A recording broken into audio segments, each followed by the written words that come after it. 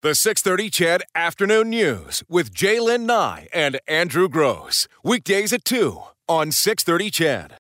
Engaging conversation with Jaylen Nye and Andrew Gross.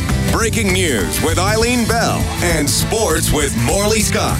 This is the Afternoon News on 6:30 CHED, Edmonton's breaking news and conversation station. 3:06 on the 6:30 CHED Afternoon News. Just want to remind you again about your chance to win Chicago tickets at around 3:35 this afternoon. You'll hear a song. The first person to call at 496-0063 and identify that song will win your way into that September 5th concert at the Jubilee Auditorium. We're talking about bike lanes and about cycling this afternoon with Dr. Darren Markland and Alan Sheets. Alan is the former president of the Alberta Bicycle Association. Dr. Markland, an avid cyclist. Thank you both for joining us in studio, and we seem to be kind of getting all kind of bunged up on this the insurance thing, but I'll tell you right now, that is a huge question on a lot of people's mind over and over again whenever we talk about this. We do have a number of phone calls, so I'm going to get you to put on your headsets, okay, and we'll get to them. Rick has been holding for a very long time. Hi, Rick. Hi there. I just not sure where to begin. A few things is that when you talk about taxation and bike lanes, the city of Edmonton is being overtaxed. You could call it tax gouging. Every residence and every business owner is paying for those bike lanes, not just the bike riders. And the bike riders represent a very, very, very small portion of the population.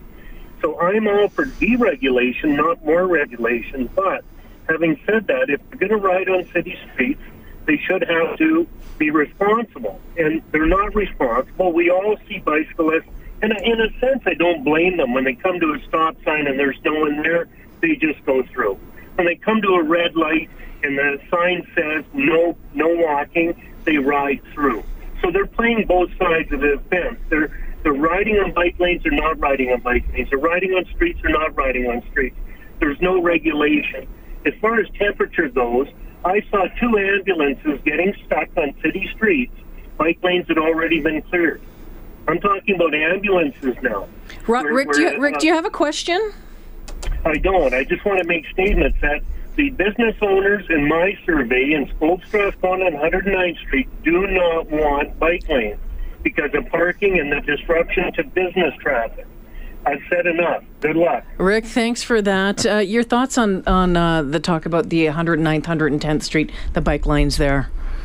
So 109th Street is, if you go down that road, one of the most over-engineered roads I think I've ever seen. It's 3 lanes. They're 14 feet each.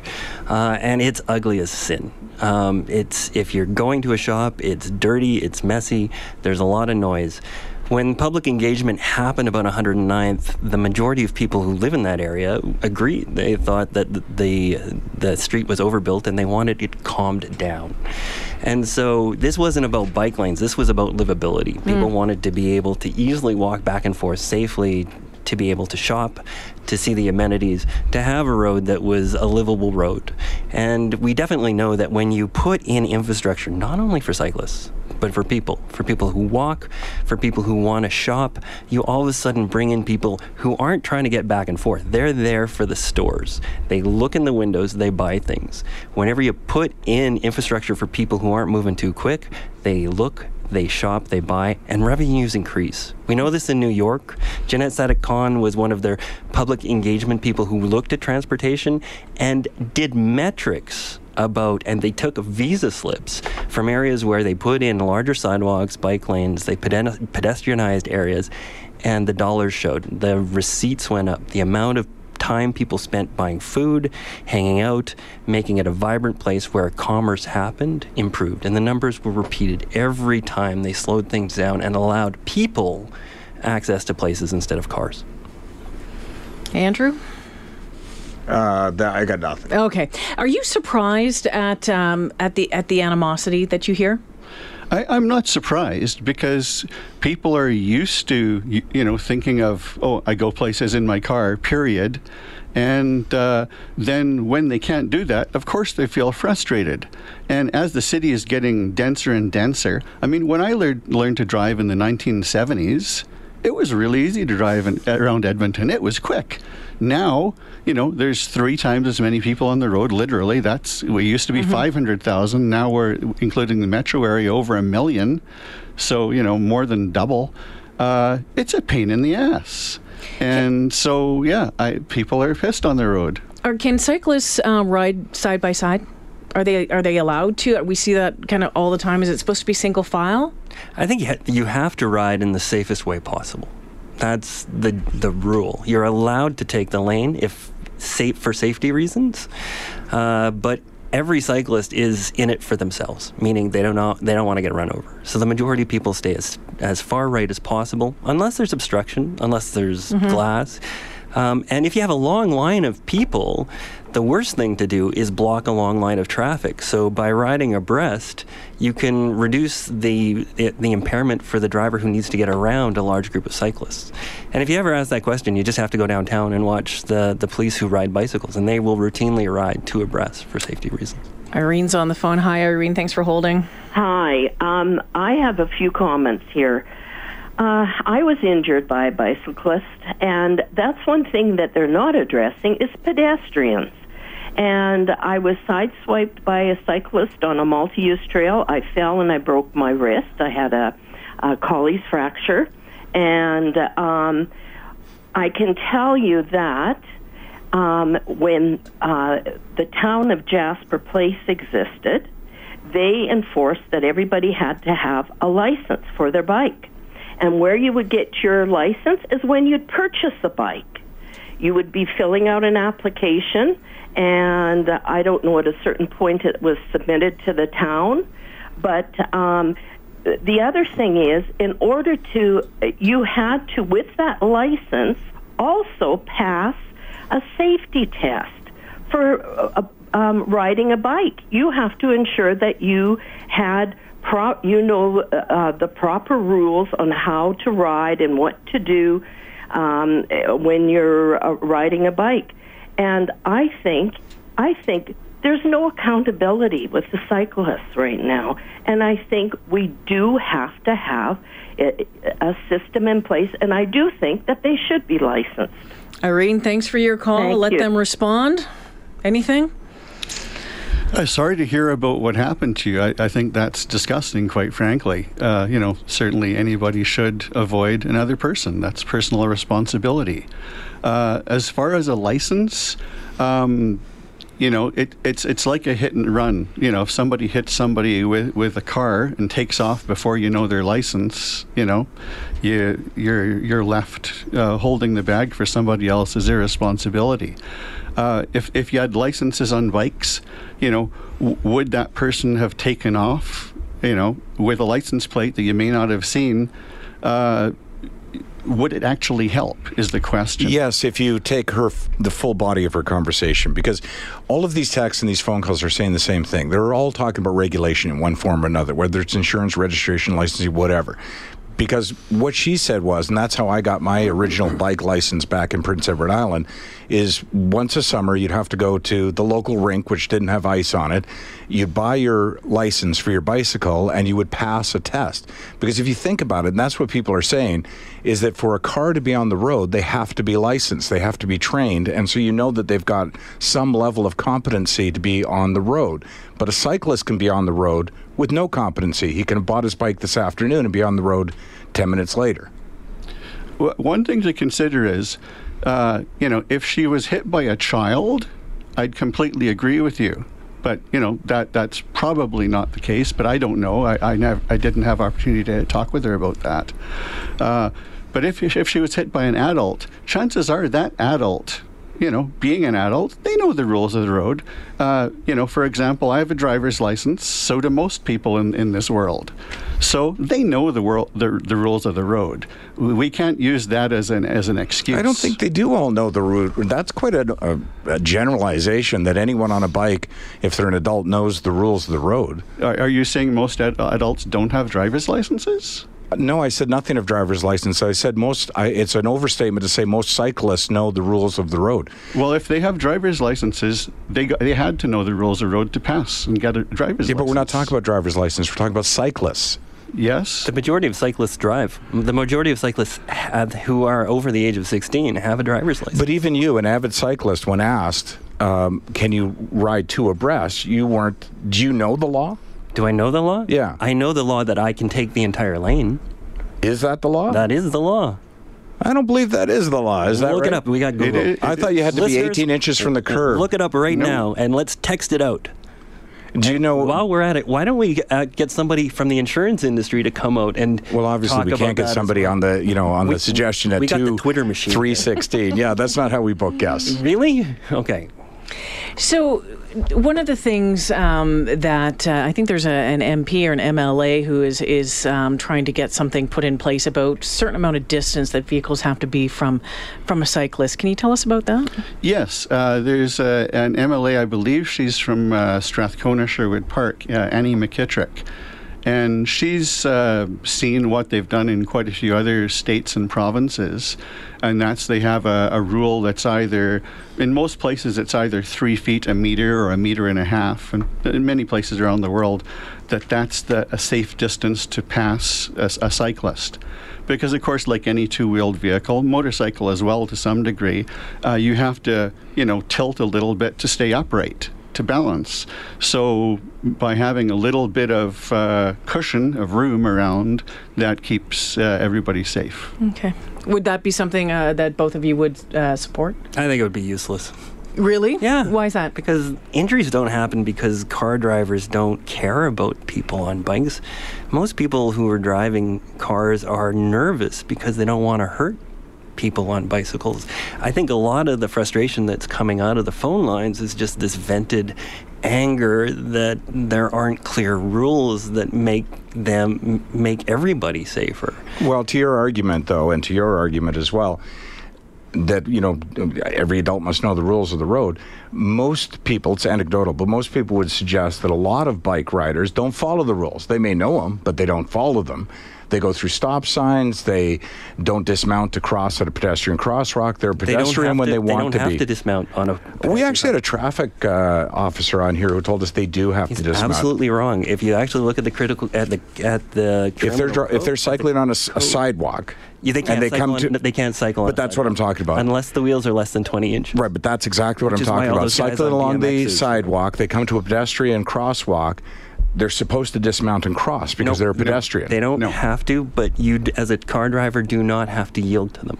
That's the rule. It's a very strange thing, the way the Alberta law is written. And it's unfortunate. I agree with you. It's confusing. It's not right in a lot of ways. Now, in Calgary, they actually have legislation. Have you seen those elephant crosswalks? No. So elephants don't cross them, but they're the crosswalks with the large hash marks on the side. In Edmonton, that means nothing, but in Calgary, they've actually legislated that that a person driving a vehicle has to yield to a cyclist within those. We have them here in Edmonton, but we don't have the legislation. So you can see the heterogeneity of it.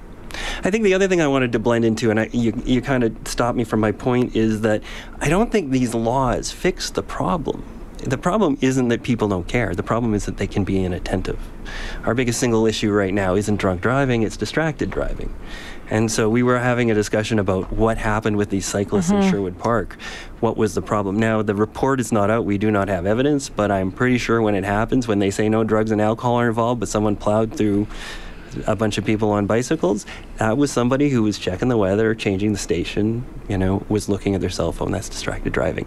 That's why a rule... But you don't know that to be true yet. I don't know that to be true, but I suspect, given the statistics, that it is, because no alcohol was involved. It was a bright day and there were 14 people on a ride, and this person didn't see them. Yeah, we just can't speculate on that. We don't know. And as you guys said, it's still under investigation. It is. But the rule about having a passing distance is going to be a great rule until somebody looks at their cell phone and has an accident, which is why protected infrastructure is the only thing that protects people. Bike lanes. Yeah, if there were a bike lane, or an alternative route other than the Sherwood Park Freeway, I can tell you I would have been on it rather than having to be next to busy traffic. You should have seen the way I got here. I took a picture of it. It was beautiful. I was going to show you. I went down the multi-use pathways because they're nice, they're fast, they're gorgeous. They're inadequate too, though. So as Yeah. more and more people get out there, you're starting to see conflicts between pedestrians and cyclists. The answer isn't that there's a war, there's just a lack of resources. So my answer to the previous caller was, that's horrible, that person should have stopped, rendered assistance, and not done it. But if we want to look at the root cause of what's happening and look for something that's correctable, there's more people out there on the multi-use paths. We need more distance, we need more size, we need more separation. Hey, it's 3:24. Looks like we lost one of our callers. Oh, no. We didn't. We have Ernest has been holding. Oh, Hi, there you go. Ernest. Hey, how you? Good. What's going on? You're breaking up a little bit. It's a very interesting conversation you're having there, and I have just a couple observations also. Okay. Number one, the fellow that said that he bikes all year round. You know what? He's maybe 1% of the entire population. Let's face it. It is not practical, or especially not safe or practical to ride your bike for let's say 7-8 months of the year. It's incredibly practical. Now, also, another thing that really I'm also a cyclist, though. Don't get me wrong. I'm not against cyclists. But there is, number one, I'm surprised that the city or the province hasn't started licensing bicycles and making them even get insurance. And you know what? They'll definitely be doing that in the future.